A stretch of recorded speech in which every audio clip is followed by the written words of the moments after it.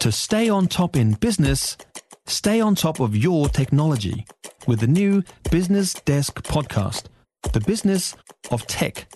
Listen on iHeartRadio or wherever you get your podcasts. Good Reserve Bank governors, like good Victorian children, should be seen and not heard. In other words, they should not be drawing attention to themselves. They should quietly get about their business, not alarm the horses, and not draw undue attention to themselves. Ask yourself, apart from Don Brash, can you name any of the other Reserve Bank governors who've served New Zealand over the past 20-odd years? Adrian Orr has certainly made a name for himself. He would argue not of his own doing. Possibly. And opposition parties are alarmed at his reappointment for a further 5 years. Furthermore, they're concerned about many of the Reserve Bank board appointees that unanimously endorsed Orr's contract being extended for 5 years. But first, let's hear from Nicola Willis about the reappointment of Adrian Orr for a further 5 years.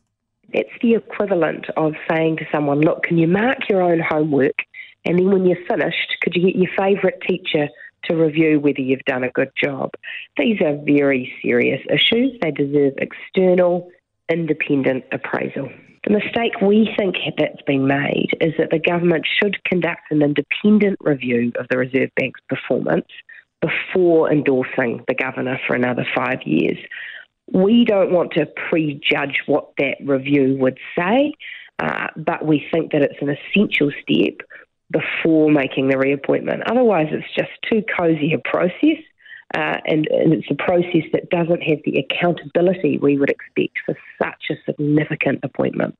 That's National's finance spokesperson Nicola Willis on the in-house review by their Reserve Bank to appoint Adrian Orr and why it wasn't appropriate.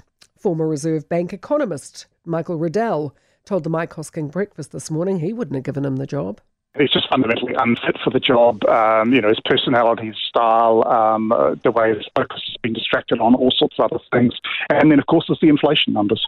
I mean, this is a new board that was appointed by Grant Robertson just 3 months ago. Hardly any of them have any subject expertise in sort of monetary policy or financial stability. So I presume they more or less got the message from Grant Robertson that he was willing and keen to reappoint Adrian, and went along.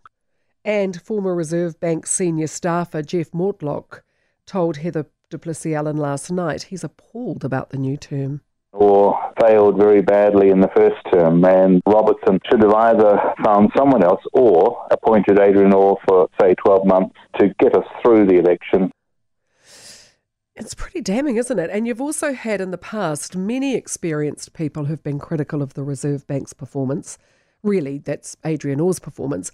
Former governors Graham Wheeler, Don Brash and Grant Spencer have criticised the bank, former chair Arthur Grimes and former chief economist John McDermott, mainly because of the extent of the monetary policy easing. Some would argue Sam Stubbs, Simplicity KiwiSaver Fund chief executive, put forward a column in defence of Adrian Orr and says, well, can anyone name a central bank anywhere in the world that made all the right decisions during COVID and who now has inflation under control?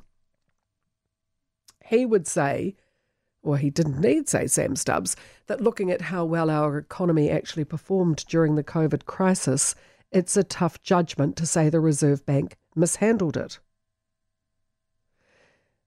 So you could also point to just about every single Western democracy and say they're reaping what they've sown. They're facing the consequences of the decisions made by their central banks during a crisis that nobody had seen before. Where Graham Wheeler, Don Brash, Grant Spencer, Arthur Grimes and John McDermott have made their criticism as not monetary policy easing, but the extent of it. And also they feel that Adrian Orr has been distracted by other issues during this time. I don't know. There are people who defend him. There are people who say, name another economy that went gangbusters and did really well and did everything right. Then you have these incredibly experienced people who say he got it wrong. I don't know. I don't know who got it right, who got it wrong. which is why I wouldn't go on the board of the Reserve Bank, unlike other people who don't know but agreed to be appointed to the position. When you do look at the board that was appointed, that should give you cause for concern. I'll touch on that a little later. All I know is what I'm experiencing and what I'm seeing. All I know is what commentators are saying, and that's that we're in for a world of pain. That because everything was overcooked, we're now going to suffer as a result of decisions made by a man who's just been appointed for another 5 years. How does that work? I mean, most of us don't even think about Reserve Bank policy decisions because they don't affect us. Isn't that the way it should be? This shouldn't even be a topic for talkback in an ideal world. And yet here we are. If you enjoyed this podcast, you will love our New Zealand Herald podcast, The Little Things, hosted by me, Francesca Rudkin, and my good friend Louise Airy. We focus on all the little things that you can do to make a positive impact on your life and to cut through the confusion from the health and wellness industry. Join us every Saturday to hear from the experts for all the tips and advice you need. Just search The Little Things on iHeartRadio or wherever you get your podcasts.